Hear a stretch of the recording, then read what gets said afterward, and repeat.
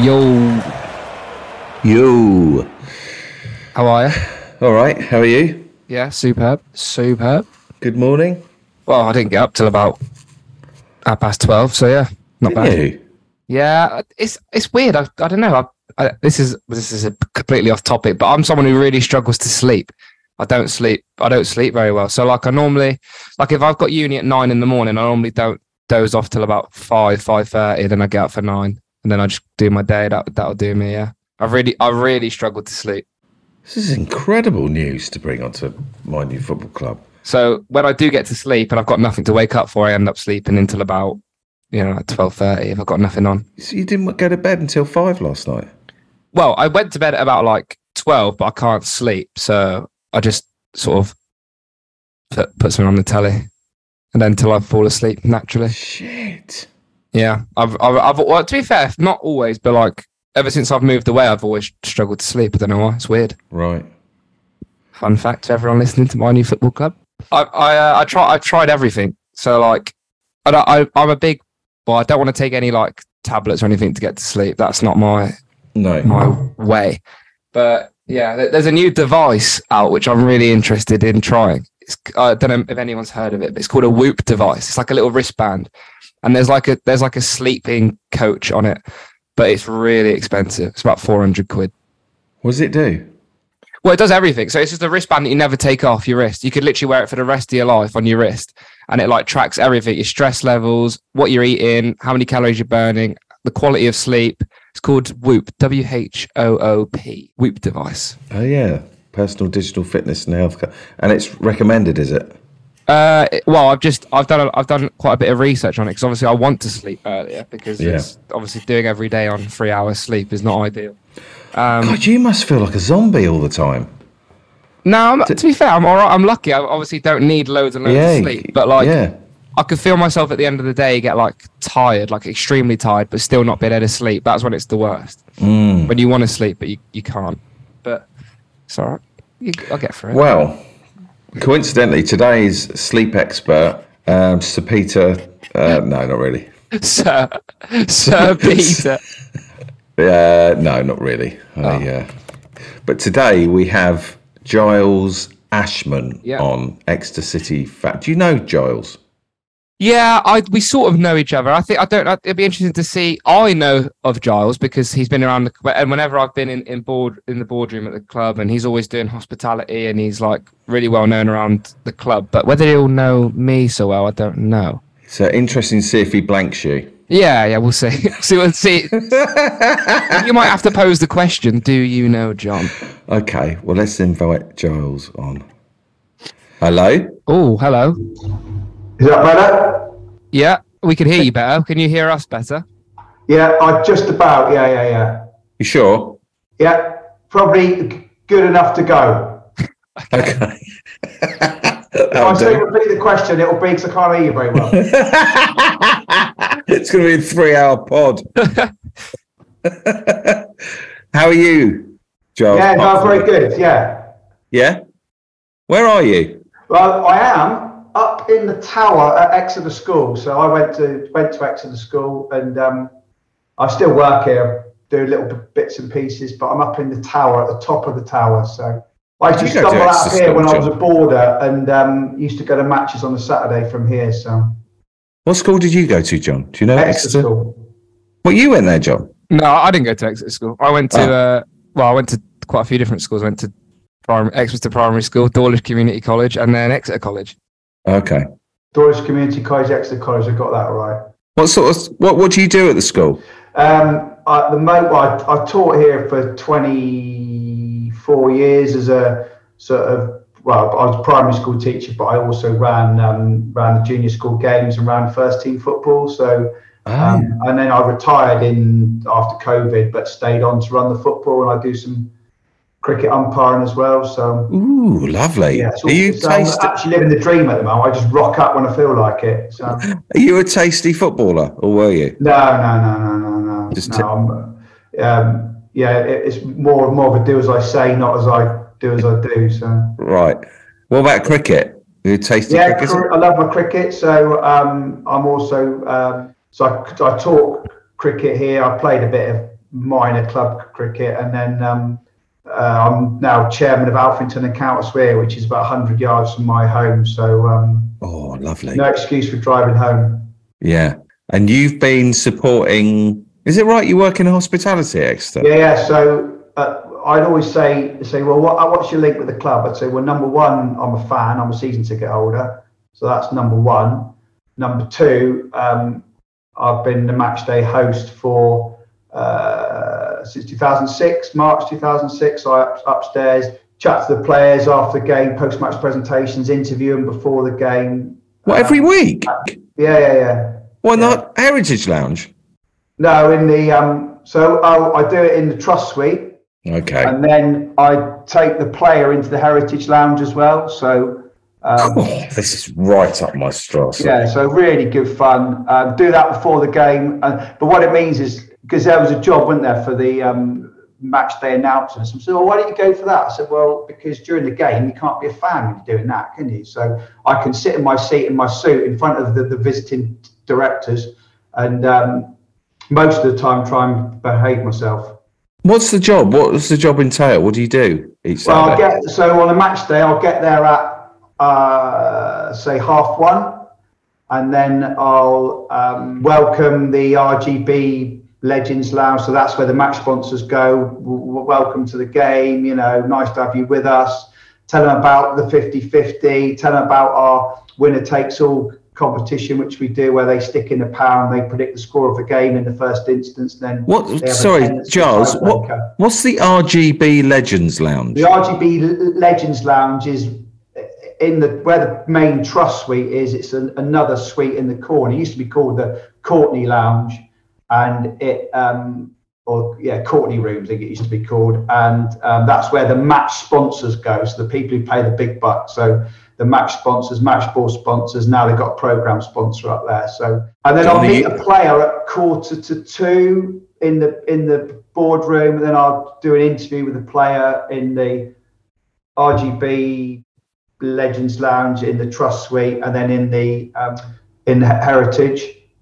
And then because when I went to the Heritage Lounge, Julian Tagg did the chat. Did he interview he would have interviewed Gary Caldwell, wouldn't he? No, it was Sam Nombe at the time. Well, how long ago was that? A year or so ago. I don't get invited anymore. So I now do the player in there as well, and he just does the manager. So it's quite nice. So I get all my kind of work done before he interviews the manager, so I can listen to that and then start thinking about shuffling across to my seat. John, are you aware of the RGB Legends Lounge? Yeah, I'm aware of it. I've been in the Trust Suite quite a few times when Giles has interviewed players or whoever comes up. It's really very entertaining. It's great. It's really good. If I can't get it right after 16 years, I probably should have packed up a long time ago. So I just enjoy it. It's interesting because I parked my car up by just off Union Road, up by Merrifield Avenue, and so. They like Matt Dawson's commercial department. So, well, how early do you need to know the name of the player? And I go, just as long as I know Saturday morning, I'll walk down and it'll just all be in my head. I don't do that because you just respond to the games you go to. What player did you have to interview on Saturday? So we must be one of the only clubs that has that actually interviews current players before a game, which makes our club different from anyone else, really. So. You'll go to. I've been to other grounds, so I went to hospitality at Port Vale this year, and I was just having a chat with someone outside for a minute and missed the player interview because it was like, this is so and so. One question gone, Whereas we'll literally have them for best part of 40 minutes. Oh. And the players, to be fair to the players, I think they get what sort of club we are, So it's like it's part of the deal, and you establish a relationship with the players, and it's good. Who did you have Saturday? So who do I have Saturday? I had Gary Woods on Sunday, wasn't it? Gary Woods. Sunday, yeah. Right.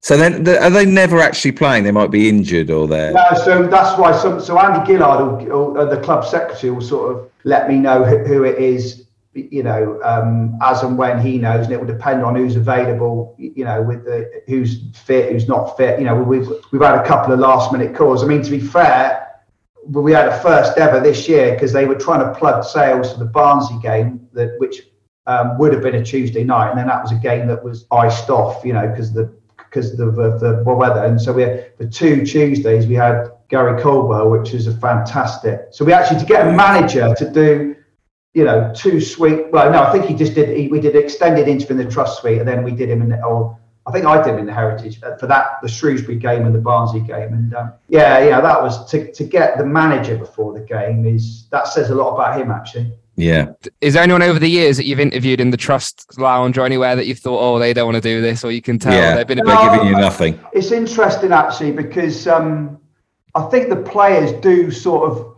buy into it. I mean, I remember, sort of, you get 1 or 2 might have been reluctant on their first one, I think Jake Caprice, Jake Caprice, we've heard him, was a lot better before a game than after. He's very sort of, particularly if they've lost, he's quite introvert after a game. But we had great fun with people like Clinton Morrison was great value. He used to cause havoc up there. But he was really good. But the players, and I'll tell you what's interesting is it's that you can tell a lot about the young players. So you get there's people like Sonny Cox and people like that. It's often their first experience of sort of media work, and they sort of it's part of their growing experience, their development experience. So it is. It's good fun. You get a good rapport with the player. I think the thing you've got to be careful of is you've just got to be very mindful that you don't want to do anything that means that they'll then say to the next bloke, he asks some sort of questions which are difficult to answer. You've got to be very mindful of the sort of style of question that you do, whereas Taggy can get away with being a bit looser down in the Heritage. He's cheeky, isn't he, Taggy? He's quite a cheeky man. Yeah, so I thoroughly enjoyed it. The number of, I remember the kind of highlight, I guess, of the whole thing was after the game against Barrow last year, and I can't. One of the players came up and he sort of said, "This is when we'd done all our post-match stuff." He said, come down to the Heritage, and all the players were there in the Heritage having a drink after promotion had been sealed, and having a drink with the players was it was really special. I want to get to that point where I'm having a little... I was in the Heritage Lounge that day. I was in the Heritage Lounge. Having a drink with them? Yeah, with my dad, my brother. Oh. It's a great night, wasn't it? Yeah. Unbelievable night. The best night. That's probably the best night of my life, I would say. Let's go as far as saying that, yeah. It was so good. So good. Everyone was so relaxed. We'd done the job. All the players were happy. Even Alex Hartridge came up to me and said, I love David's song. Was that the night? I think it was also that night. It was about he was hammered. What comes before. So you were kind of having flashbacks of the horrendous days at Wembley when you go up with so much hope and it gets blasted back in your face, and you kind of just to get over the line was fantastic. Are you nervous with the players, Jocks? When I met them on Sunday, and you're nervous when you sort of you if you walk in, because this year it's been absolutely rammed up there as well. I remember days where you had like 30 people, and it's sort of a very small kind of Rotary luncheon kind of thing up there. In the what was that? What, no one was into the club? Then you had like 30 guests up there. You were still actually doing it, but you had 30 guests. Whereas now you've got like 120. So wow. Yeah, and then in Heritage it's 130 plus. So, and it's rammed every game. I think what happened was I had a phone call, because I've known Taggy for a long, long time, and he rang me up one day in March. He said, I've got a little job for you. What's that then, Taggy? He said, I want to do this hosting up in the... I think it was something that he'd seen up at the rugby club. Something they do. Chris Bentley's done it, and other people have done it up there. So, it's... and then it just started in 2006, and however many years we are, 17 years later, we sort of crack on. But, I've always said, and I don't think, it would be wrong for it to ever happen. But I think if the club ever said, you've been doing this job, I think we'll sort of get, we'll get you a season ticket or something like that. I point blank refuse, because A, it goes against the ethos of a trust-run club where volunteers save the club money, and B, if I get it, person who clears the terraces should get it. This person should get it. That person should get it. So, I've always said, no, whatever. Don't ever give me anything. It's the pleasure of being up here on a match day. Yeah. And not missing the football. Yeah, so you get to watch that. I was just thinking, I think I'll take the freebie. But you get to watch each match, do you? You get so I'm done by 2:30. So 2:30, get to see, watch the game. Then I go back after the game to do the post-match presentation. So, so you plug the match sponsor and the match ball sponsor. And then and then you interview the player after the game. So we've had... This year has been a bit of a first where I've gone a bit loose, actually, and we've done a couple of sing-songs for Stano when he's been up there with his family. Ooh. So everyone in the room singing and all that sort of stuff. I've started that off in the Trust Suite, which they've loved. They've not loved my singing so much, but it's been good fun because his family are up there. He's part of the fixtures and fittings of the place, so it kind of seemed appropriate to kind of get very excited when he was man of the match. John, do you not miss this world? I felt like you were really in it last year, and now... Yeah, I do. I miss it to a certain degree. I mean, obviously, like watching Giles and watching everybody, all like the hospitality is run so well now at Exeter. It's so good. It's all smooth. The food's great. The entertainment's great. It's all brilliant. But I think I didn't realise how much I missed being in the stands and being with the fans. I love it. I don't think I would... I may go back for a one-off, but I wouldn't want to go there every game now. Nice to have the option. Yeah. I don't think I've got the option anymore, but yeah. See, why did you have the option last year? Well, what was the situation? Well, last year was my first year off after becoming a trustee, so I was still sort of involved doing little bits and bobs, and I just had there was a few times where there was guest spaces, and I just had the opportunity to go. But yeah, right. Now that it's all busy and there's people there all the time, it's a bit more difficult, but it's good. That shows that the club's doing well. So it's a good thing. Which is why I guess that's why I love going to the away games, because then literally, again, highlight of this year, I was up at Wednesday and Stano comes in and he's sort of 2 rows behind me, and then we're watching the game with one of your players. It's like unbelievable. Yeah, that's nice. So yeah, that's you're right. On a home match, at least in the job that I do during the game, I can still be a fan. You might be wearing a shirt and tie, but you can still be a fan. And then away, you can just, you just are a fan. I've had some fantastic memories though, at that, doing all those sort of corporate things. I remember when we played Hartlepool in the FA Cup. Jeff Stelling came down, and I was sat on the table with him having dinner. Yeah. I was so all those Please go back in there, John. Please. No. I think those days are past me. But that's just one memory that I'll be able to tell whoever in the years to come. Go back in there. Jeff Stelling sat opposite me having dinner, and we spoke, and it was brilliant because he sort of got my dream job. So yeah, it was cool. Went up there. Do you remember when we played? I can't remember who it was. I think it was. Milton Keynes, I'm not sure if it was Milton, but I remember Ben Bradshaw came with that lady that Sven went out of. The Italian lady was sat actually in the back of the room. What's her name again? Yeah, I remember her. Yeah, black hair. She was in the press all the time. Yeah. She was there. Delia came down and actually sampled the food. That was good value when Norwich were here in 2009. That was good fun. Wow. She actually thought the food was good, which is quite a reasonable endorsement. And it's when Delia comes down and said, "Oh, your match day hospitality is not too bad." Has there been anyone that's been in there, Giles, that sort of starstruck you? Anybody? Nancy Delolio. That's there we go. Wallet. Yeah, I suppose her. Yeah, Jeff, her, Delia, Pete Winkleman, I think was in there. Not he was there as a chairman of MK Dons. You don't tend to. I think what it was back then was, of course, you used to have the directors used to sit in the trust suite, whereas now they've extended the boardroom, so they all sit in the boardroom. So you don't tend to see as many, in the trust suite anymore. I remember one fellow who came in, Jasper Carrot, came in one time. And I didn't know who he was, but then I got a nice history lesson. Yeah, I think that rings a bell. Yeah. Sol Campbell rocked up just out the blue one day as well.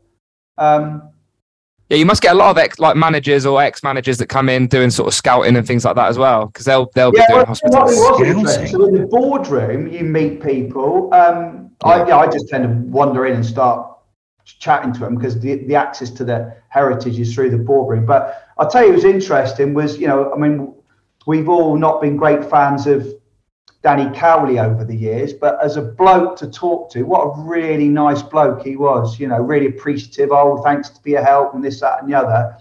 And I had a really good chat again at the Barnsley game with Nigel Pearson, who came down with Brian Tinian from Bristol City. So, yeah, it's quite interesting when you speak to those sort of characters. Giles, I went to Man United hospitality 2 weeks ago. If you're interested. Don't think you are. Not interested. So who was that you say? I went to Man United's hospitality 2 weeks ago. Yeah. And what did you think? I felt $1 million. There's an interesting little series of videos called The Padded Seat. Have you ever seen those? If you go and see The Padded Seat, I don't know if it's on YouTube or something, and there's these blokes and they experience different hospitality around the country. It's really, really interesting. Oh, yeah. I've seen that. And actually, the ones for the best value are places like Notts County and places like that. We get really looked after, food's good, and you're not paying 500 quid. Yeah. I tell you what I did like, which I thought Exeter should do. Just an idea. As we walked out to the seats, there's a little lady who gave us a bag of boiled sweets. Oh, really? That was a nice touch. That's a nice touch, isn't it? David just wants free sweets. Yeah. No, it's lovely. I bloody loved it. Am I right in saying that you used to go with your dad to Exeter and you still pay for his? I know you've come about our club in a slightly different way, but I've always said, you don't choose your football club, it's bestowed upon you. So really? So my dad took me on the 8th of September 1973 v Workington. So there's a bit of history for you. 1-1 draw. It sat in the old grandstand. And funny enough, that was a year actually, because it cropped up recently. And remember when Overchurch had a little cup run last year or year before, and they beat a couple of league sides on the way. I think they beat Forest Green, I think, didn't they, Overchurch? But that was the year we lost at home to Overchurch. It was like the first time that they'd beaten a league club since they beat us in 1973. So those are the days when we were sort of losing to teams in the Midland Premier League in the FA Cup. So happy days. So Giles, going back to you choose your team, with what I'm doing, do you kind of sit there going, nah, you can't truly support Exeter? Because in a way, this has been a little bit of an experiment to see if you really can support another side. Is the idea to you just? No. As the world changes and people have got access to teams more, I think there is an opportunity for people to, there are more options, but I think all I would say is I'm glad that I didn't choose my team, because, it's a bit of a weird one. I think because I was born in the city. My dad, funnily enough, he originally was a Bristol Rovers fan. He lived in Somerset. Then he came down to St Luke's to do his teacher training, and that's how he started supporting. Your dad's proof. He took me from the age of 4 or 5, and that's the end of the story, really. Yeah. I am genuinely now jumping up from a seat and going and cheering when we score. But I think but that's what I was looking at. Some of the questions that were sent to me. And it's like an advice. You talked about a bit of advice to people who support lower league clubs, and it really is. It's about just enjoying the live experience and going. Just enjoying the ride. Because at the end of the day, we go to these games because I don't buy all this rubbish. We go to have a good day out of our mates. Yeah, that's part of it, But ultimately, you are going to watch your club play, and you just embrace whatever comes in front of you, because it's live. There's no screens. It's live. Nothing. I do have a bit of a thing about the Premier League being sort of franchise football for tourists. Really, all these things. People sat at home on their armchairs with their Sky remotes, getting very passionate and excited. I'm like thinking, well, you have to go. You only really get it properly when you're there with the people around you. It's live. So I think it's embrace the live experience, whether you support, Yeovil, whether you support Exeter City, Weston-super-Mare, whoever it is, just enjoy the live experience. And also, I don't know what happens in the Premier League when you go and watch it live. Me and my boy, we stood by the side of the pitch after the game on Sunday, getting selfies and autographs, meeting all the players and the manager. And they were there for an hour and a half, some of those players are. Yeah, it was a really, that's what makes us, I think and this is what I love about the present manager, is that he's probably the first manager I've ever known who's done so much research on the club. He's actually done his homework. He was attracted to apply by the prospect. So you've got a situation, you've got a manager at the club who wasn't someone who was approached and goes, well, I'll come and work for you, blah, blah, blah, you do this. And he actually did his homework, looked into the project and thought, that's something that stimulates me as a football person. Yeah, so I think that's what I really like about him, his ability to embrace the club. Yeah, I think everyone's been really impressed with how much he's he even learned sort of the coat of arms that's on our badge, what it means, all of this stuff. He did so many different things, and I think ultimately that's what probably got him the job, because I think everyone was super impressed by, like Giles said, the amount of research and the amount of time and care he took in applying for the job. It's actually interesting, isn't it, how you get. I was doing I did a really fun thing. I don't know if you saw it, John, with Alistair Yates organised this thing with Brian McDermott. Yeah, I saw that. Yeah. Yeah, it's really good. So I interviewed Brian McDermott and Kev Miller and Danny Bailey, talked about the championship and what a great bloke Brian McDermott is, and what a fantastic, he's got a gig as director of football at Hibs. He was on Talk Sport this week. But, Gary Colburn's name was, I was talking about Kevin Miller working with Gary Colburn. There was a couple of our younger, excitable element. Obviously, it had a couple of siders. And when his name was read out, booed. I was like, hang on a minute. Anyway, long story short, Brian McDermott said, he said, what you got to realise is, as a club, in the toughest League One there's probably ever been, that for us to be where we are, not be in any trouble all season, and give a few bloody noses to the likes of Barnsley and we should have beaten Wednesday at home and that sort of thing. Get real. And I think I cannot see how anyone could criticise the manager based on what they've seen so far. Yeah, well, I've been pretty open on the pod in saying that I think, although I think Matt Taylor did a fantastic job, he's a legend, first manager to get us promoted as a player and a manager, hero. I think we play better football under Gary.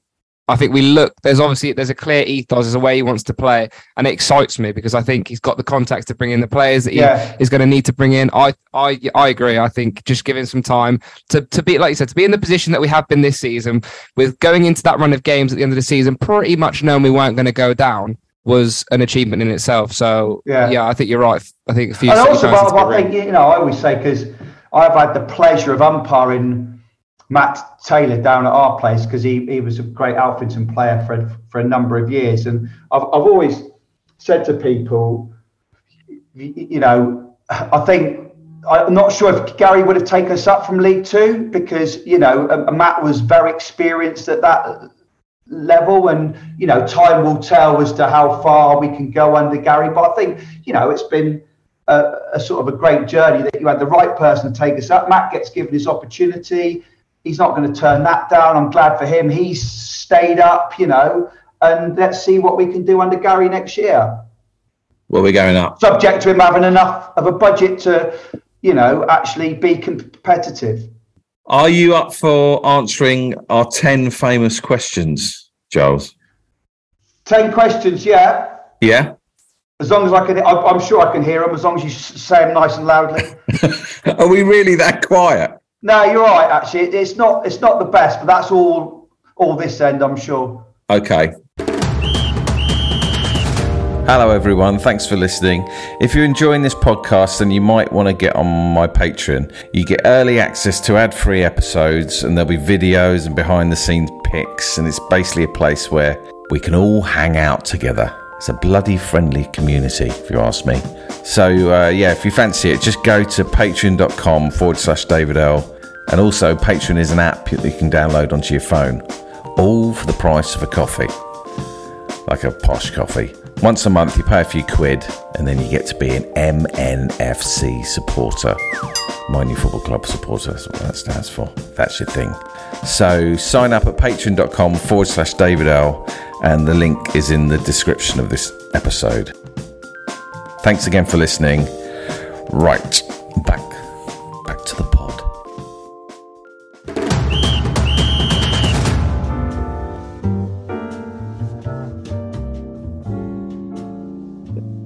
Question 1. What was the first game you went to? This is even better. I've got these actually written down here. So question 1, first game I went to was the famous game against Workington in 1973, 8th of September, week before my birthday. I wasn't even born. Most people weren't, David. 1973. But it's amazing that, because I'll tell you what was incredible about that was I remember walking up the steps of the old grandstand, standing at the top, and there, looking across at the bank, and there was still some primroses or something was still in bloom. Looking around, there was only about 3,000 people, and thinking, like literally being taken aback, wow. And then you see the crowds now absolutely rammed in there, and you think, God, that's just how times have changed. I'd love to go back in time, just have a look at that.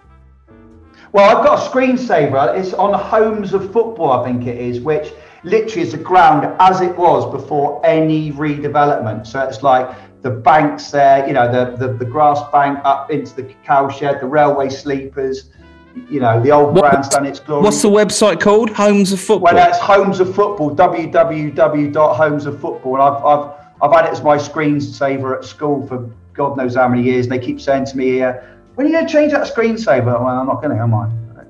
So if I just I remember it. If I just search Exeter in there, yeah, I think there's a game featured against Cambridge Mansfield. I think it is in 1998 or something like that. 1973. Fred Binney and John Wingate and. What was the standard of football like back then? I think the interesting thing was the best comparison is if you look at our pitch now. I know you had Chaz on, didn't you, recently? But I went to, including cup games, I went to 20 away games this year, and ours was the best pitch by a mile. Better than Hillsborough, better than Portman Road, the whole lot. Honestly, when I was down getting the autographs on Sunday, I got a good look at it. Unbelievable. It's like a carpet, isn't it? It's amazing. In fact, the players trained on it, didn't they? So Chaz has ripped up the pitch out of the Cat and Fiddle, and so it was on condition. He started the work early out there so the players could train at St James Park. Right. Because they've been training there the last couple of weeks. Have you played on there, John? Yeah, I've played on the pitch. Yeah, a couple of times. Yeah. Not since it's been redone though. Back in the days where it was a bit more sort of rustic and bobbly and dry. Right. But yeah, still played on it. Yeah. Right. What's that game, John, that you played? Did you say? Oh, I played as a kid a couple of times in like a few tournaments and stuff like that. Yeah. That were held there, and then I played in a couple of years ago. I played there was like a staff match held, so like I played in that because they needed some numbers. But yeah. Oh, I've got a good story actually about playing there. So by hook or by crook, because Gilo, Jimmy Giles and Alan Banks are upstairs every week, They used to have a legends team, and so they said one day, "Oh, Giles, do you want to go on the bench for an Exeter City legends team?" I went, "Oh yeah, it's like you kind of Christmas and birthdays all roll in one." So we were playing Flyby, and it was the year 2011, I think it was. It was a few days before we went up to Hillsborough and won at Wednesday when Troy Archibald Hempel scored up there. And I was playing against Matt Le Tissier. And who else was it? Francis Benali and Paul Merson. Wow. So it was a brilliant moment where I was marking Paul Merson on the edge of the box, and they had a corner, and Paul Merson called for the ball to Matt Le Tissier, and Matt went, "You're marked," and Merce went, "No, just pass it to me." So he didn't fancy me as a marker too much that day, but right. It was unbelievable. You imagine like you're in the dressing room changing, you're putting on the kit. I didn't come on till sort of half time, but to sort of warm up in the first half wearing the kit, it was just unbelievable. Wow, what an amazing story. That's brilliant. Was Le Tissier good? Obviously good, but was Le Tissier good when you were on the pitch with him? Was the pitch good? Was Le Tissier good? Oh, Le Tissier, yeah, but he just come down for a bit of a stroll around. But it was just he always played he could like literally just relax but yeah, he was still quality. Yeah. I guess the other story that I was just telling people here earlier was, I was up there during lockdown, and Pete Furley, I think it was saying to me, he said, he said, how are you getting on? I said, I just can't be doing with watching my football team on iPads and iPhones. It's just not, it's not.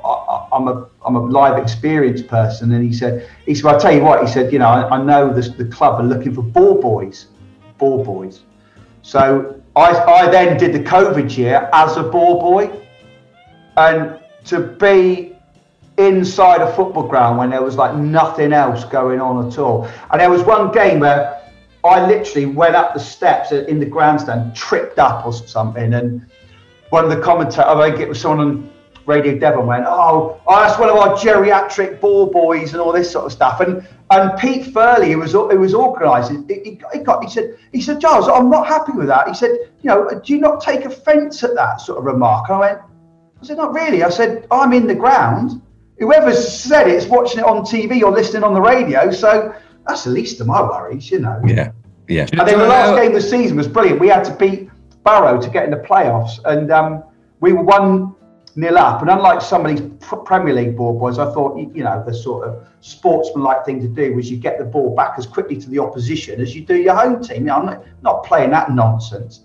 So I quickly ran across, picked the ball up, threw it back to a Barrow player, and Jake Taylor, because you couldn't hear anything there because obviously there was no crowds, he shouted, "Oi, ball boy, slow it down!" It was brilliant, But it was to watch some live football during COVID. It made you realise how much you missed it. I think our crowds now are partly due to the fact that people, when you take that out of people's lives altogether, and you think, do you know what? Even if people didn't go as much, they think, we've really missed that. Yeah. And that's part of the reason why I think our crowds have been so good since the pandemic. Yeah.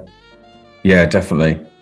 It's definitely had an effect on me. I kind of think, well, hang on a minute, 3 years ago you didn't have the option, so yeah.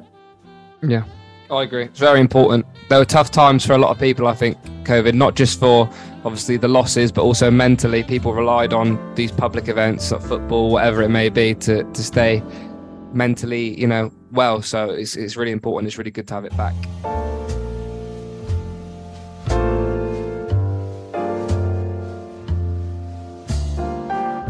Question 2. You sort of said it, but where do you sit in the ground exactly? So, have you got a padded seat?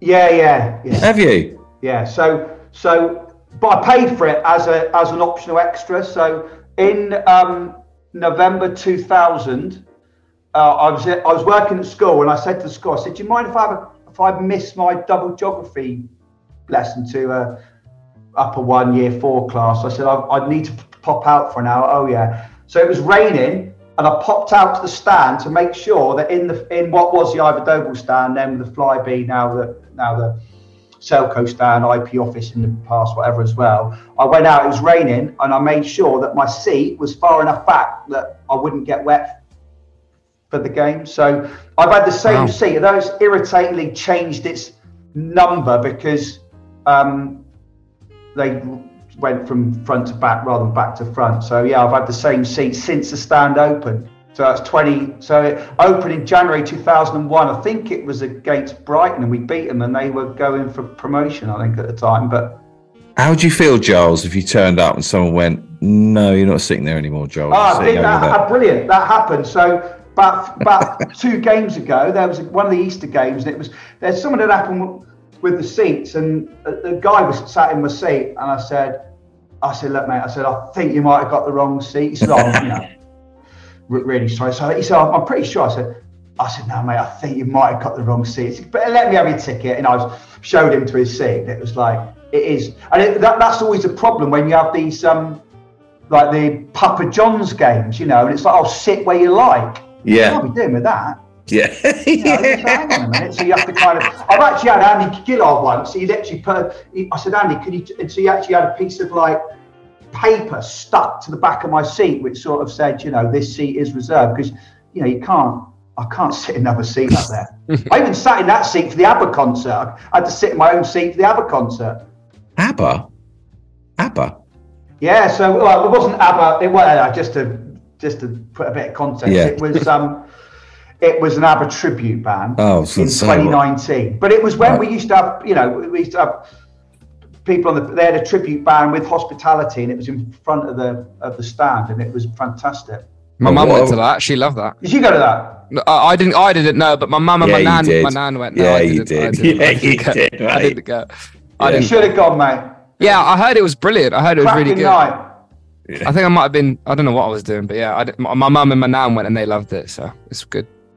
But the other thing is quite funny that night because it was like, so you had drinks, you could take them out into the stand, and my partner sat in what was my dad's seat and managed to knock a glass of red wine like over the bit of concrete where we sit, and I literally spent about 10 minutes thinking, I hope that's not going to last forever. I hope someone's going to clear that up, because I can't be dealing with coming here for the next however many years seeing red wine stains on the floor. Yeah, Giles, just so you still buy your dad's seat, yeah? By the no, what I do is not quite. So they used to be my dad, my stepmom, and me, and then my stepmom passed away, and I took on that one. And one of my close friends, Mark Thorne, he's now in my original seat, but I think it was a block of 3. Then another friend of mine is sat in the seat that was next to me. But as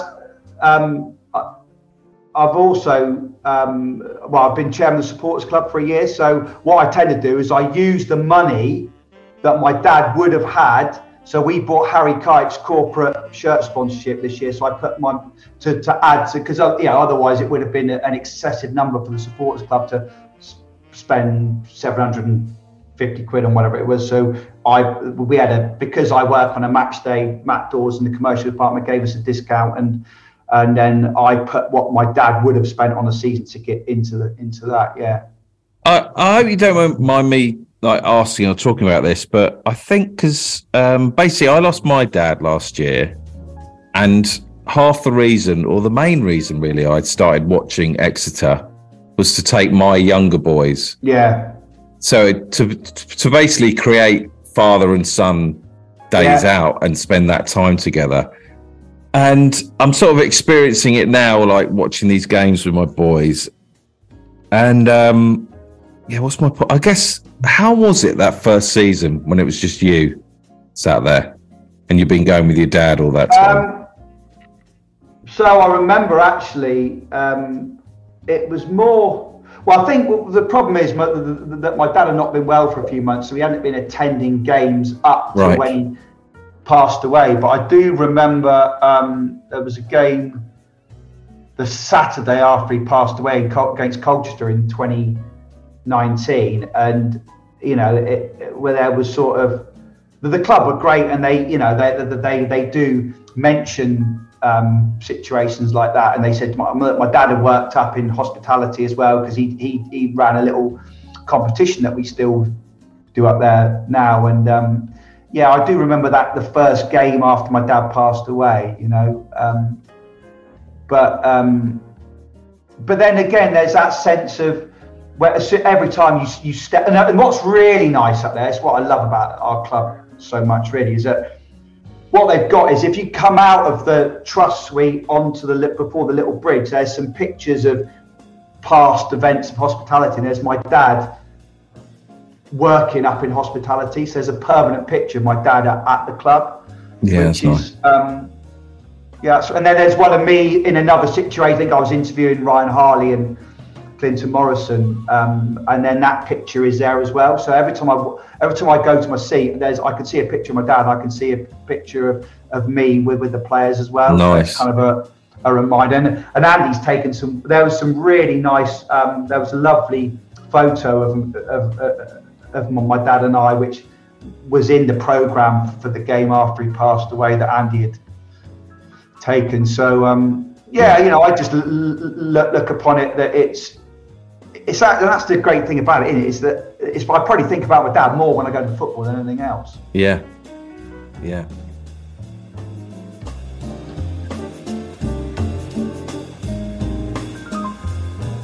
Question 3.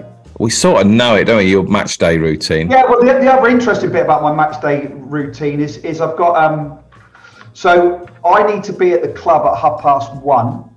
So I think, right, so get your act together. So, and this is again following on from my dad really. So we go, there's a little group of us who meet at the Devon Hotel before the game. Now, I managed to convince everyone to go to the Devon Hotel. It's about 300 yards from where I live. But so we have a little, like a drink and a sandwich or whatever, getting ready for the game. Spend an hour sort of doing what fans do before the game, chatting about the game, in our suits and whatever. One of my dad's friends comes down as well from Wells in Somerset, so he comes down, and the chap who sits next to me, Phil Knowles, and his son Harry, we meet them as well. So we have a little bit of a 11:45 Saturday. Ooh. Every Saturday, 6:45. Every week, crack on. Yeah, God, that sounds lovely. Yeah, how many drinks? On Tuesday night, it's the Imperial 4:45.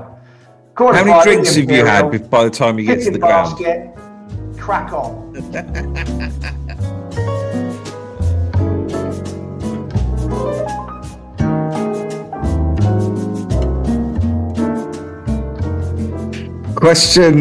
Question 4.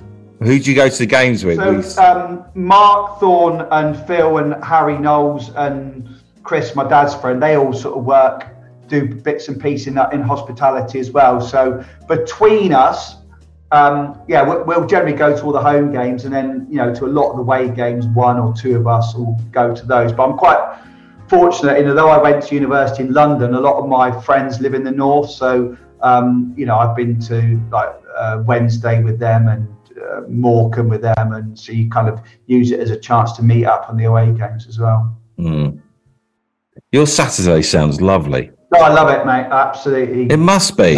Doing that, having a drink, having a chat, having a sandwich, going up there, interviewing players, watch the game, having a drink, doing competitions. How tough is the off season for you, Giles, where those Saturdays are sort of like? Great question, John. So I work it out. So when I was at school, I used to literally, the school were brilliant when I was working full time here. School were brilliant. I say, right, and we used to work it. So I said, right, from Saturday, as soon as the football season finished, I will be available for every Saturday for cricket. School, I'll umpire and run school cricket teams right through the term. So now I'd do that or go to my club. So I've literally gone from last weekend to now I'll be umpiring on Saturday against Braunton across the road. So it'll be a league into cricket. Is that a league match? Yeah, C Division East, yeah. What's that, 50 overs? 46. 46. So it's great. You turn up, but your heart sinks when their bloke goes, are you right to do both ends? I'm like, oh God, 90. So you do 92 overs, bang, bang, bang, bang, bang, bang. That's a hard gig. That's a hard gig. So, but first team normally it's, you know. Because I haven't played cricket for about 4. I'm playing cricket in 3 weeks at Linton and. Beautiful. Yeah, but I haven't played for about 4 years. But you saying that, I was like, "Ooh, could I turn up and umpire?" Quite like that idea. Yeah, no, it's good. I used to like scoring. Quite like scoring. I'll tell you what. For years at school, because we haven't had scorers for years. I would umpire and score. So you stand out in the middle with a scorebook or a clipboard, and you're actually umpiring and scoring. People used to say, "I don't know how you can do that." I said, "You just do it, don't you?" Yeah. And when it rains and you're kind of covering up your sheet of paper. Oh my God! Hell. The other thing I do, John, and back to your question is, I do love my speedway. Oh yes. So I'll get down to the Gladiators down at the Coliseum in Plymouth. So Tuesday night speedway. Because Exeter used to have a big speedway team, didn't they? Yeah, it used to be very big in close when, unfortunately, like a lot of speedway clubs, they're my mates will love me talking about speedway because they can't. They say, "What do you mean you like speedway?" So I'm glad I'm on here talking about speedway. But so yeah, the Falcons ended in 2005 because the rugby club, they were tenants of the rugby club, and that's what happens, you know. So a lot of their tenants of greyhound tracks or rugby clubs, and then the rugby club or greyhound stops, and you know, that's the end of it. And can families go and watch it? Speedway, yeah, it's brilliant. I was going to say, my boys Great love night out. that. And the Coliseum. Night? Is it an evening thing? Just off Marsh Mill, so you don't even have to go into Plymouth, which is quite good. What, is it an evening thing? Yeah, 7 o'clock. Under the lights? Tuesday night. Whoa. I play football at an old speedway track in Manchester. I play at Bellevue Speedway. I don't know if you're familiar. Yeah, that's their new track, isn't it? Yeah. I just pitch in the middle, haven't they? Yeah, pitch in the middle. That's where my uni team plays. Yeah, we play there. So sometimes our games get cancelled because the speedway's being held there. So we can go and watch. It's amazing. It's great. Yeah, it's a great track there as well, actually. Yeah, it's good. It holds quite a few people actually. I think like 4,000 or something. Silly. What? So when you watch Speedway, the one to go to is the Grand Prix in Cardiff. So they have a Grand Prix in the Millennium Stadium. So they literally put a track in the Millennium Stadium, close a roof, 40,000, 50,000, well, probably 40,000 actually, inside, temporary track, and then they rip it up afterwards and put the pitch back and whatever. Yeah, that is unbelievable. So when you watch Speedway, how many teams are racing on the night? Is it two? That's why I love speed. Because someone said to me, "Are you into motorsport?" And no, not remotely interested. But speedway's a team sport, so it's like your football and your cricket. So literally, you've got a league, and on each meeting, you'll have 2 teams racing against each other. Oh, lovely. 13 heats. That sounds great. great. No brakes. Speedway. No. Yeah, the noise. Yeah, the noise is electric. The noise is so loud. How much is it? You can get down to Plymouth, I think, for about, it's pretty standard, 18 quid. Watch a meeting for. Right. I'm watching some now. The Gladiators v the Monarchs. Yeah, brilliant. Yeah, it used to be really big. I remember my dad talking about the Speedway. I don't think he ever went, but he remembers it being like huge in Exeter. So yeah. So when the Speedway were British champions so they were like top flight champions. They had the greatest rider of all time, Ivan Major, who used to ride for Exeter. The riders actually took their bikes around the pitch at a home game, just wheeled them. They went very slowly around the pitch. And then the programs for the season after the Falcons won the British League were all like checkered ones. So if you see these weird programs of like weird checks on the front of the program. What's all that about? And it was commemoration of the Exeter Falcons winning the British League in '74. We have part of my uni campus is also at Bellevue, and we have like a lot of our rooms. I don't know if you know him, Giles. You might not, but isn't they named after Peter Craven? Yeah. So he must have like raced for the team at Bellevue at the time, and they've got his bike there and everything. Yeah, it's quite a big memorial to him.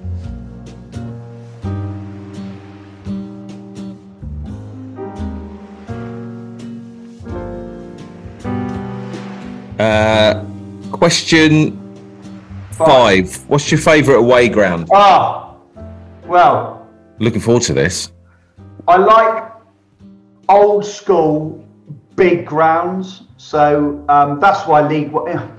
you miss out so much in League Two. So I think my favourite ever away day, in terms of not the result, but in terms of the occasion, was when we got promoted in 2009. First away game, we were drawn away at Leeds, and we took 3,000 up to Ellen Road.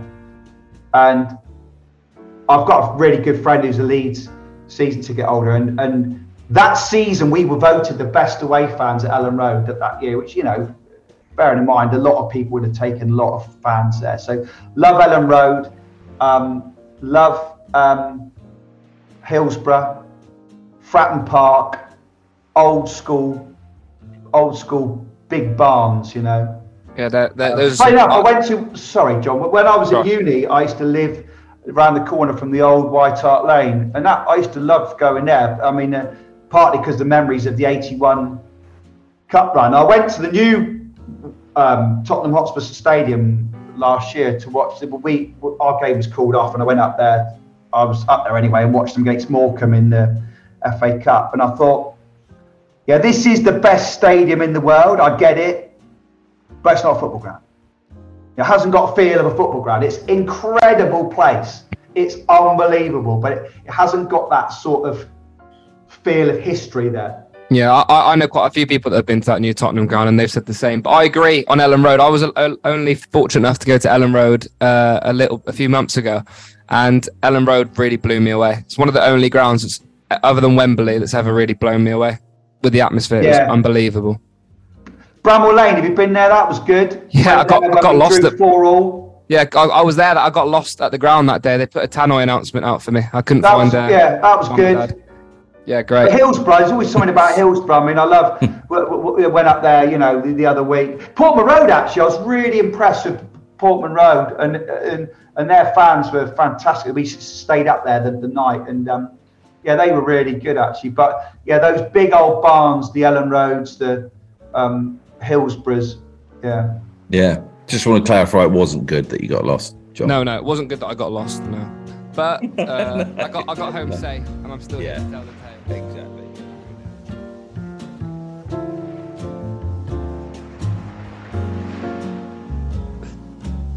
Question 6: least favourite away ground. Here we go. Well, there were a load of places, you know. I mean, I don't want to say about the conference grounds because I mean that the grounds were what you get in the conference, but I'm not great fans of places like Crawley and. Oh, we lost you. Crawley. Yeah, nothing great. So the other one I really is rubbish, although I think they are making improvements in where we go, is the Memorial Ground at Bristol Rovers. It's a rugby ground. Yeah, really awkward stadium, isn't it? Some of it looks all right, and then some of it's like a gazebo that's put up. It's terrible, isn't it? Yeah, not great. What's that, Bristol Rovers? Yeah.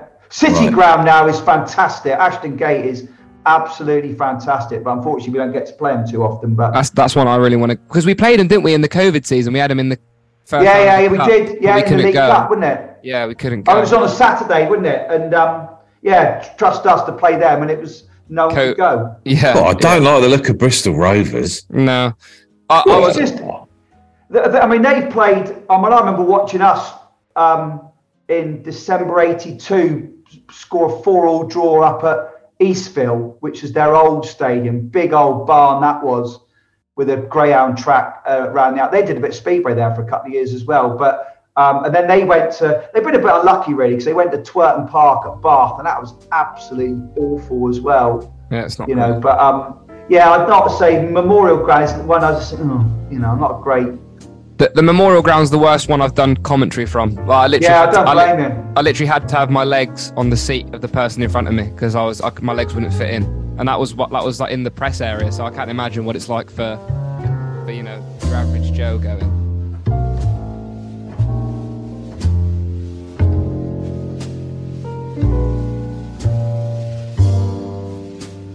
Question 7: if you could travel back in time, which game would you watch? So there's two games I think really stand out. I would say the win in the conference playoff final to get us back into the league I think back about it now, it just makes the hairs on your back of your neck stand up, because the magnitude of the game, you just sense we couldn't go again and not go up after the disappointment the year before. What year was this? So, what year was this? 2008. Right. So what was your thoughts, Giles, when the Rob Edwards goal went in? Because obviously it was quite early on. It was a long time to hold on, wasn't it? It was relatively early on. No, I think, mate, it was... it was... I don't know, the longer the game wore on, you just sensed... But, yeah, it was like... it was nerves. It was a very tough... But that's why when we won at the end, it was just unbelievable. Because obviously that's the only time we've ever won at Wembley. So you've had the privilege of being there for terrible. I can't stand the place. Yeah, I hate it. Let's be honest. The year before, I don't know, were you at Oxford the year before? I wasn't at the first two. So the year before, so we got in the playoffs. First time we'd ever been in the playoffs of any standard. We were one of the last teams to ever get in any playoffs. And so we lost at home to Oxford, like we lost at home to Torquay the year after. And then we beat them on penalties up there in front of 12,000. It was absolutely rammed. And I think the worry about that game was that we just thought we'd done the job. We'd beaten Oxford on penalties. The players went up to Wembley in their suits and this, that and the other. And it just, when it didn't go right, and this is why I took massive pleasure at sending Morecambe down at the weekend, because people like they want to send Derek Adams down. Well, yeah, we do. But equally, to me, we needed to pay them back for when we should have got promoted, I say we should have got promoted. I'm sounding like a bit of a tourist there, because it was like, well, we've got more fans than you at Wembley. Look at our 25,000 and we're bound to win. Well, it doesn't work like that, So the year after, in a smaller crowd, the players went up in tracksuits. We actually bumped into them in Burger King at Reading Services on the way back, the players. It was just, I'll never forget that day as long as I live. Sounds amazing. I mean, when we're talking about, I literally, remember when I was interviewing Brian McDermott, Danny Bailey and Kev Miller the other week, and my memories of that championship year, literally remember everything. So I'll never forget a season. That will always be the best season ever. But I just think that game, and the other game which has to be mentioned is 1981 quarterfinals of the FA Cup against Spurs, when there was the West Stand at Spurs was a building site, and they still packed 40,000 into, and that was a proper ground. White Hart Lane was a proper ground, and we took about 8,000 or 9,000 up there and lost 2-0. But it was like, I don't think we'll ever play in a game as big as that. We've never got past the third round of the FA Cup since then. So you think that to get to the quarterfinals, to match that team of 1931 was, when unfortunately I wasn't around, that was a special, special day, Giles, I don't think we've had a fan as big as you on the pod. No, I agree. Before. I don't think we have. A fan is what, sorry? As big as you. Yeah. I don't think we have. We probably had about 10, 15 Exeter fans on this pod. I don't think any can compare to your sort of knowledge and enthusiasm. And no. Can you imagine how they do? Feeling right now? All my mates are Stato. I mean, it was brilliant, because when I did those interviews the other week, it was a classic, because so I'm a fan. So if you're talking about that championship year, I remember, the Sunderland game, 2-0 up, drew 2-2. We were 1/4 of an hour away from the quarterfinals of the League Cup, and the Norwich game when Robert Fleck scores in the last minute after we were 1-0 up after 8, and all that sort of stuff. And you talk to the players about it, and Danny Bailey was like going, Sunderland game? Because to us, it's imprinted in your brain, that whole season, we went the whole league campaign, didn't lose a single game. And yet to them, it's a season in their career, albeit it was an important one. But you just, it was just literally, that all that season is imprinted in my brain, and I don't, and that was although we messed up against, in that last game of the season last year, and I sort of was clutching at straws, sat in a pub talking to a Port Vale fan after the game at end of last. I thought, can say is that season, if we'd have won the title, it would have been amazing and all the rest of it. But that season still got the edge because we won the title in 89-90. So I know you two are both probably far too young for that, but no, I'm just behind you. John certainly will be. Yeah. Unfortunately, those like my dad talks about them so fondly as well. So yeah, they sound like amazing times. When's your dad coming on the pod?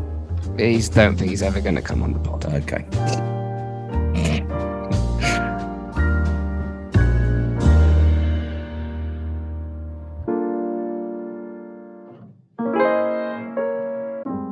Question number 8. Who doesn't have to be an Exeter player? Who's the best player you've seen in the flesh? So, George Best.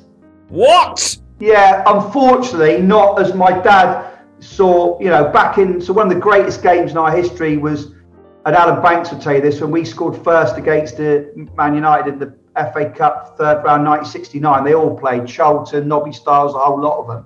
But I saw George Best when he was down at Fulham, or played at Fulham, and they played down the road at Home Park, and we lived at Ashburton, so if City weren't playing, because they were in the Championship then, and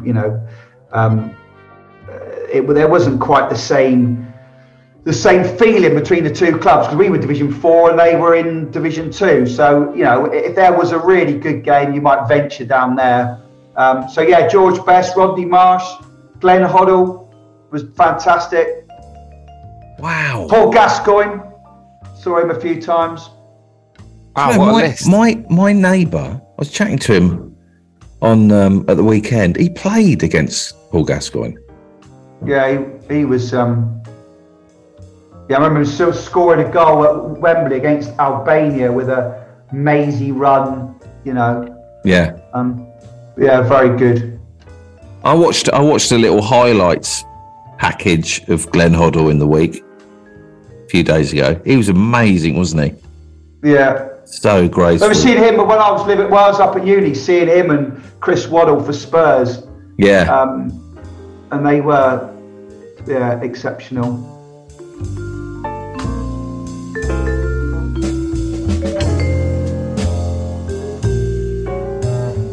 Question 9. Worst experience you've had at a game? Oh, the absolute cracker. So, 2. I'll go back to that Morecambe game. So I don't think I've ever been as distraught as when we lost at Wembley that first time. Right, Giles. From that. What did that look like? You being distraught? Are you crying? Are you angry? Are you just quiet? I was a zombie for the next week.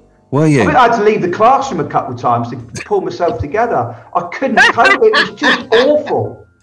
It was just, I can think about it now. I remember the day after coming into school and thinking, I can't cope with this. I can't do it. Excuse me, sir. Oh, he's gone again. No, he's gone. He's just he's got to step out the room. But probably in terms of, so that was awful. Losing to them was absolutely awful that day. But great story in FA Trophy days. So my dad and I thought, what we're going to do, we're going to see City away at Kings Lynn. Do you know Kings Lynn from Exeter must be 320 miles. Get to the outskirts of Kings Lynn, and listen to radio. Get match postponed, waterlogged pitch, 2:00, literally in Kings Lynn. So driven 330 miles to Kings Lynn. Right, okay then. So drove to the social club at Kings Lynn, bumped into a load of City fans that I knew. Literally, I remember it now. We had a pie and a pint, got in the car, drove all the way back again, and we were having steak in the beef eater at Countess Weir about 9:00. So literally just spent the whole day driving to Kings Lynn and back for a pint and a. I thought you were going to say you were going to have food poisoning on the way home. But I still say that on reflection, the Morecambe game was, I don't think I'll ever get over that. Oh, you must have been quite happy on Saturday then, or Sunday. Yeah, that's why it meant. Yeah. I had to be very careful actually, because I was in hospitality doing my bit on the mic, and I always do. Yeah, you want our club to to have a bit of class about it. So I always welcome any visitors. And I say, we've got any visitors here today? You're very welcome. Let's give our visitors a round of applause. I always, I'm never impressed with people who boo our visitors. It's just so poor. And I said, and there was a Morecambe fan. I said, I hope you don't mind me saying. I said, Derek Adams not the best bloke down here after saying we lacked ambition and we're never going to go anywhere. And I said, but unfortunately, on a personal note, I said, this is an opportunity for a game that is still in my mind from 2007. So I said, I'm sorry. I said, but I really want us to win today. Did Derek Adams say that? Is that on a video or is that in print? Yeah, he said video, yeah. He said Exeter lack I've got to watch that. And, all they're interested in is selling young players last year. I think his exact quote was something on the lines of, I don't think my club would be happy with being like an That's exactly it. Yeah. That's exactly it. Yeah. But he didn't last very long at that club. No, he did not last very long. Was it Bradford? But I'll tell you what's funny on Sunday, because we had that situation in the FA Cup where we had the extra sub and had to replay the game. Yeah. On Sunday, it was like... Yeah, same thing again. We've made 6 substitutes. Yeah. Of course, one of them was they had a concussion, didn't they? Oh, so that meant we could do 6 of them. Here we go again. We're going to have 6 substitutes against the Derek Adams. Right. More substitutes than we're allowed to have. But yeah, it was... Alex Hartridge was put at rest. Alex Hartridge was pulled off after 35 minutes on Sunday. I don't. He wasn't very happy, was he, about that? No. And he was, as I understand it, he was hooked for performance. Yeah. Wow. Which is quite ruthless of the boss, but... Yeah. You certainly know who's boss. You know who's boss. He has got that in him as well. He dragged Jack Sparks at half time, or no, not even half time. Was it like the bit before that one? So he's got it in him. Yeah.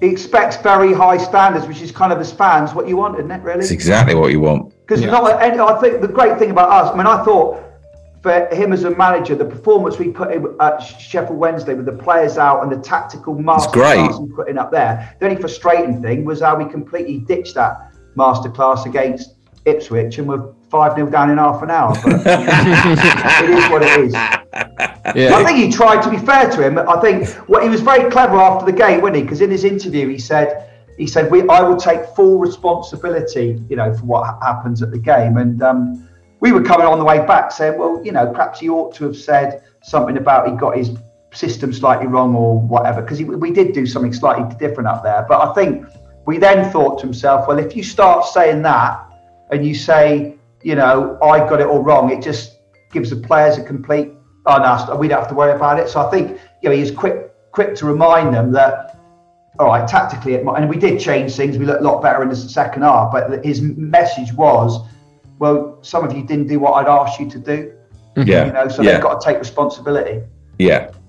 Yeah. I'm a bit like that on the pod, the way I run this podcast with John. Sort of keep him on his toes. Keep me on my toes, yeah. Always keep me on my toes. That's what the listeners want. David, when we get after the end of the questions, remind me about your interview on Hawksbee Jacobs. I will come back to that at the end. Oh my God, what did I say? Oh God.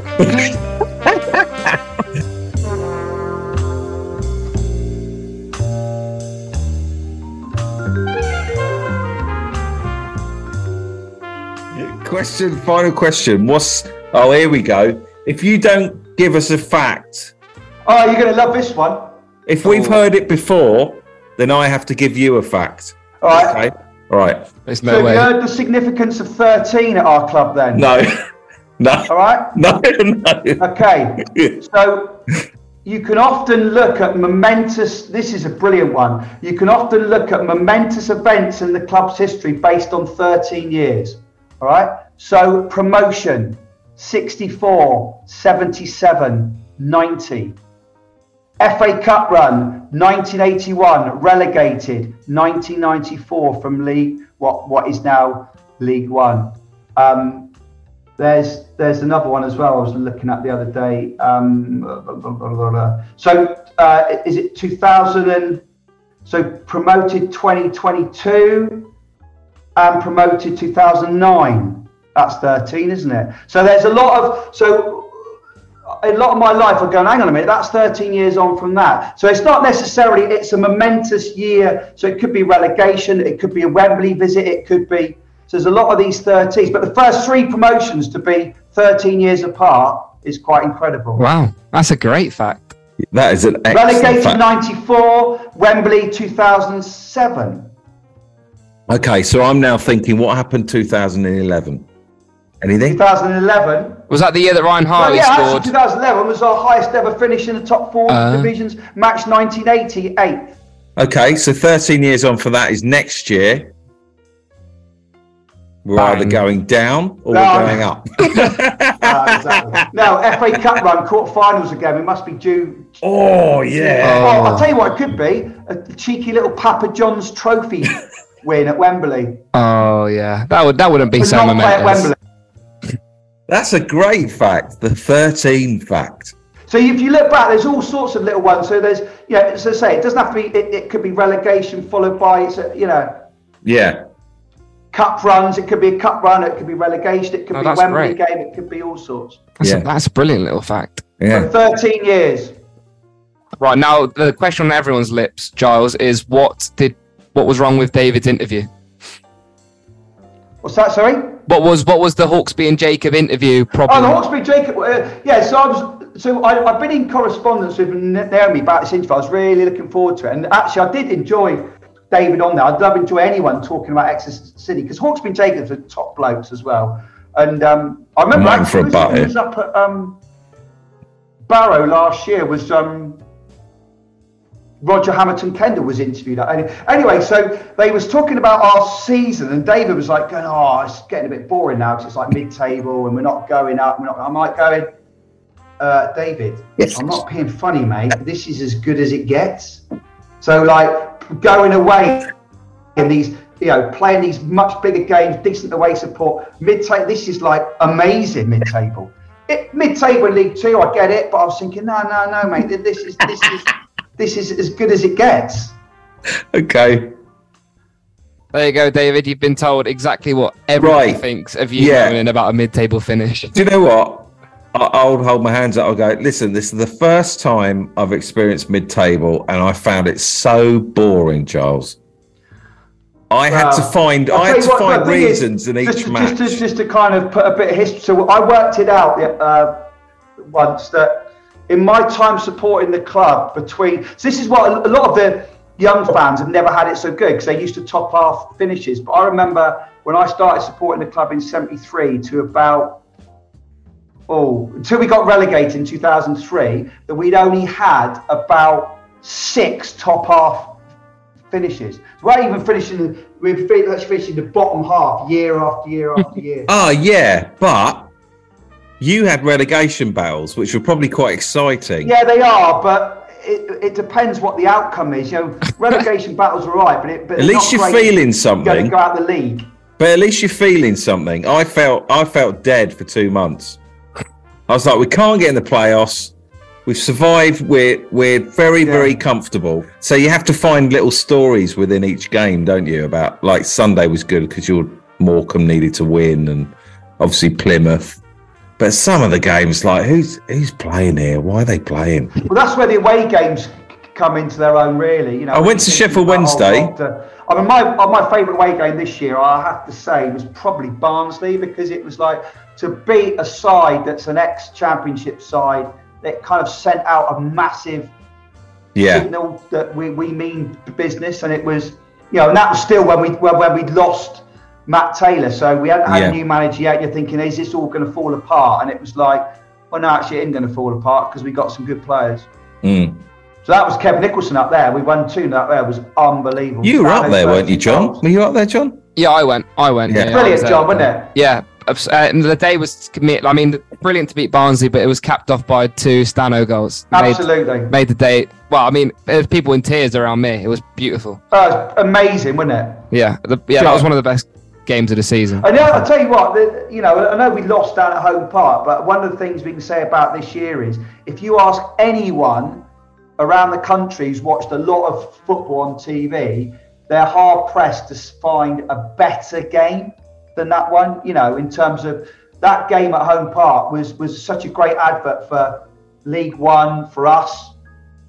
Dare I say it for them? But yeah, it was just, said, well, actually, there is some proper football played in that part. Like, the atmosphere amazing in RM was unbelievable that night. But Giles, I want to ask one more question. Me and John did a podcast episode last night where we got people to phone in and tell us which players they want Exeter to sign this summer. If you, from your knowledge, if you could choose one player that you've seen, League Two, League One, wherever, who would you pick? Well, I'll tell you what, interesting one is obviously not so. We're looking at a player who plays for somebody else. Yeah. Yeah, I'll tell you the interesting one, and it will be an exact contract is Cole Stockton at Morecambe. That's what John said. I know he's not been great this year, but he's been released. Thinking, if you've seen some of his goals, he scored wonder goals. Yeah, he was my top pick yesterday. He was my top priority. Yeah. I looked at him, he's out of contract. I'm like thinking, okay. I mean, on Sunday, he wasn't at the rate. Oh, no, he scored a brace, didn't he? No, but he wasn't. Yeah, but we haven't seen the best of him this year. But you saw the goals he scored for them I always think players who score goals in poor teams, when they haven't got the service, they're feeding off scraps. The team has, relatively low level, low percentage levels. If you're scoring some of the goals that he's got, he literally single-handedly won games from last year. Mm-hmm. Can you imagine something like? Well, obviously imagine it, but would a signing like that happen at Exeter? I don't know, because I think, and this is where the reality kicks in. I don't know what John thinks about this, but for me, this year is a massive benchmark year, and maybe next year as well, in terms of, we all know about budgets, and we all know that, there's Pompey's budget is twice ours, and Plymouth's is 2 million more than them, and Charlton's is 9 million, and Ipswich is 12 million, and we're sort of around the 2 million or whatever it is. And it's just, you have to seriously look whether, because all these teams have, the teams near the top have spent more time in the Championship, they got benefits of their deal. Championship clubs get 80% of advertising or Sky revenue and all this sort of stuff. That it's a test of whether we can continually compete. All right, do it 1 year. Can you do it? Can we actually turn ourselves into a club like, I guess, someone like Lincoln, who always seem to have far too much to go down. They might not set the world alight in the league. Can we do that? And I think, I would expect people to, if the manager is carrying on, he's signing good players and all the rest of it, you're thinking, that'll be the big test, really. Yeah, I think it's important I think next season's going to be the most important one. I think it's relatively not easy, but it's easier to stay up in your first season because people aren't so sure about the way you play, your style of football, your players, whatever. But once people catch on in second season, you see how many teams struggle in the second season. Like, second season syndrome is such a big thing. So really? I think next season's going to be massive. If we can then be and with new players, new manager, all sorts. Yeah, you see how good his signings are, won't you, as well? Yeah. I mean, the other thing, to be fair to him, he's made this thing about. He said, right, what we got to do is we've got to maximise everything. So be it the diet, training routine, sleep patterns, whatever it is. So you are getting the maximum out of your players. And it was interesting that when you think of when Harry Kane's been on recently saying, we just got in some really bad habits. Think, what on earth are they doing up there? So you think that,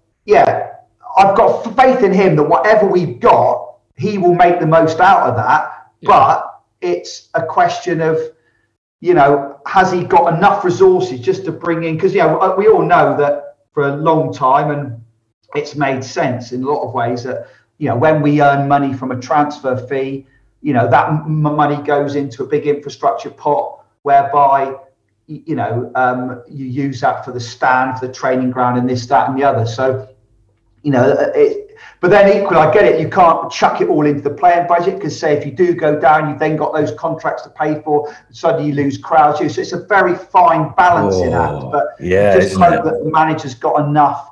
He thinks he's got enough in his toolbox, if you like, and I think he thinks that. But I think we got a supporters club meeting tonight, and we had Nick Corker came to our meeting, had a really good chat with Nick about state of the club and going forward and what we're doing. Really good in March. So I think we're going to get. I've spoken to Gary already. He's going to come to our meeting in November, and when you get him in a smaller group, you can really find out, how he thinks it's going and whether he's got the support that he needs. Yeah. Are you Agent Andy? No. Thank you. Well, is that an X-Web, is it, or something? Yeah. I don't do it. Funny enough, it's like I try and avoid all that sort of stuff because it just, I don't know. I can just, I remember that somebody sent me one thing after the Port Vale away game when, all right, we were poor. And somebody sent something back and it was like, oh, Colwell, we're a ridiculous appointment. And it was like, something like that just grates me so much that I think, I remember it's a good story. So I put Bristol This Rovers. is something Agent Andy would say, by the way. We were 2-0 up at Bristol Rovers, went 3-2 down, right? Yeah. So at 3-2 down, bloke behind me said, I don't know why we appointed Colwell. All the Chesterfield fans on social media, blah, blah, blah, I think he's this, that, and the other. And I went, but you're not mentioning the fact he got Wigan promoted from this league. Didn't say anything. Oh. Of course, we win 4-3 at the end of the game. I turned around to mate and I sort of said, anything to say about the manager now, mate? You quite happy with him now? Just didn't say anything. People just are very quick to kind of have this sort of knee-jerk, ludicrous comments, and they also want to inflict that rubbish on other people. So I can't be doing with it. If the team have been poor, and you'll say it, but that doesn't mean say you have to sack the manager. It doesn't mean say you have to get rid of all the players. You've got to be in it for the long haul, haven't you? Yeah. Indeed. Giles, thank you very much for coming on today. Thank you. Great. It's been great. I hope you enjoyed it. Oh, I loved it. Brilliant. Loved it. There's some free publicity for the school as well. Here we are. Look. Yeah. Yeah. No, it's been an absolute pleasure having you on. Thank you very much, and hope to see you both at a game. Well, we're counting down already to the fixtures, aren't we? Yeah, yes, I just can't wait to see who comes in. The transfers. Oh, we're all excited. Exciting. Yeah. Cheers, Giles. Thanks, Giles. Giles. Boys. Cheers. Take care. Up the city. Yeah. Bye-bye. Bye. Up the city. Cheers.